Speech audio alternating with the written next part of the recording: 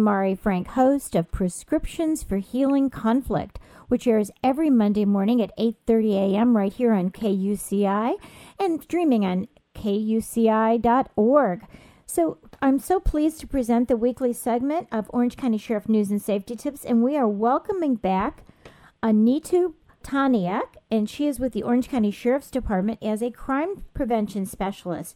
Thank you for joining us again, Anitu. Hi, Mari. I hear all the time about different types of crime, and I know recently there was a jogger who was stabbed. So could you give us some good tips on how to protect ourselves from being a target of crime? Well, there's actually a few simple things you can do to protect yourself.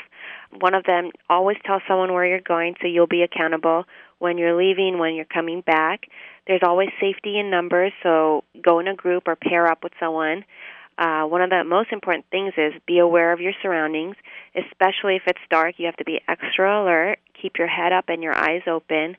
If you want to listen to music while you're jogging or exercising, turn the music down a bit, or maybe just use one earphone in one ear, because you want to be able to use all of your senses so you can help protect yourself. Always carry a phone. You can even purchase pepper spray or a taser if it helps you protect yourself, and those are available. Well, pepper spray is available at any drugstore these days. If you feel threatened, seek safety however you can, whether it's knocking on someone's door or asking, a fellow jogger to pair up with them. And if you see someone suspicious, look at them in the eye, because that shows a sign of confidence and it tends to scare them away. And if you do see a suspicious vehicle, try to memorize a license plate number and call it into the police.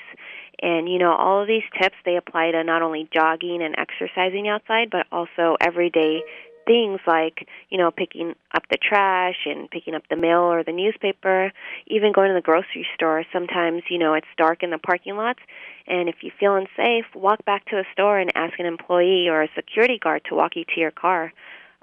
Just taking a few simple steps like this can really make a difference. Yes, very important point. And I wanted to reiterate what you said about look them in the eye, because if they think you act like a victim, then you become more of a prey. And if you don't act like a victim, then they'll go to somebody else. So, absolutely. Well, terrific. Thank you so much for joining us, and we will have you back again. Thank you. Bye-bye.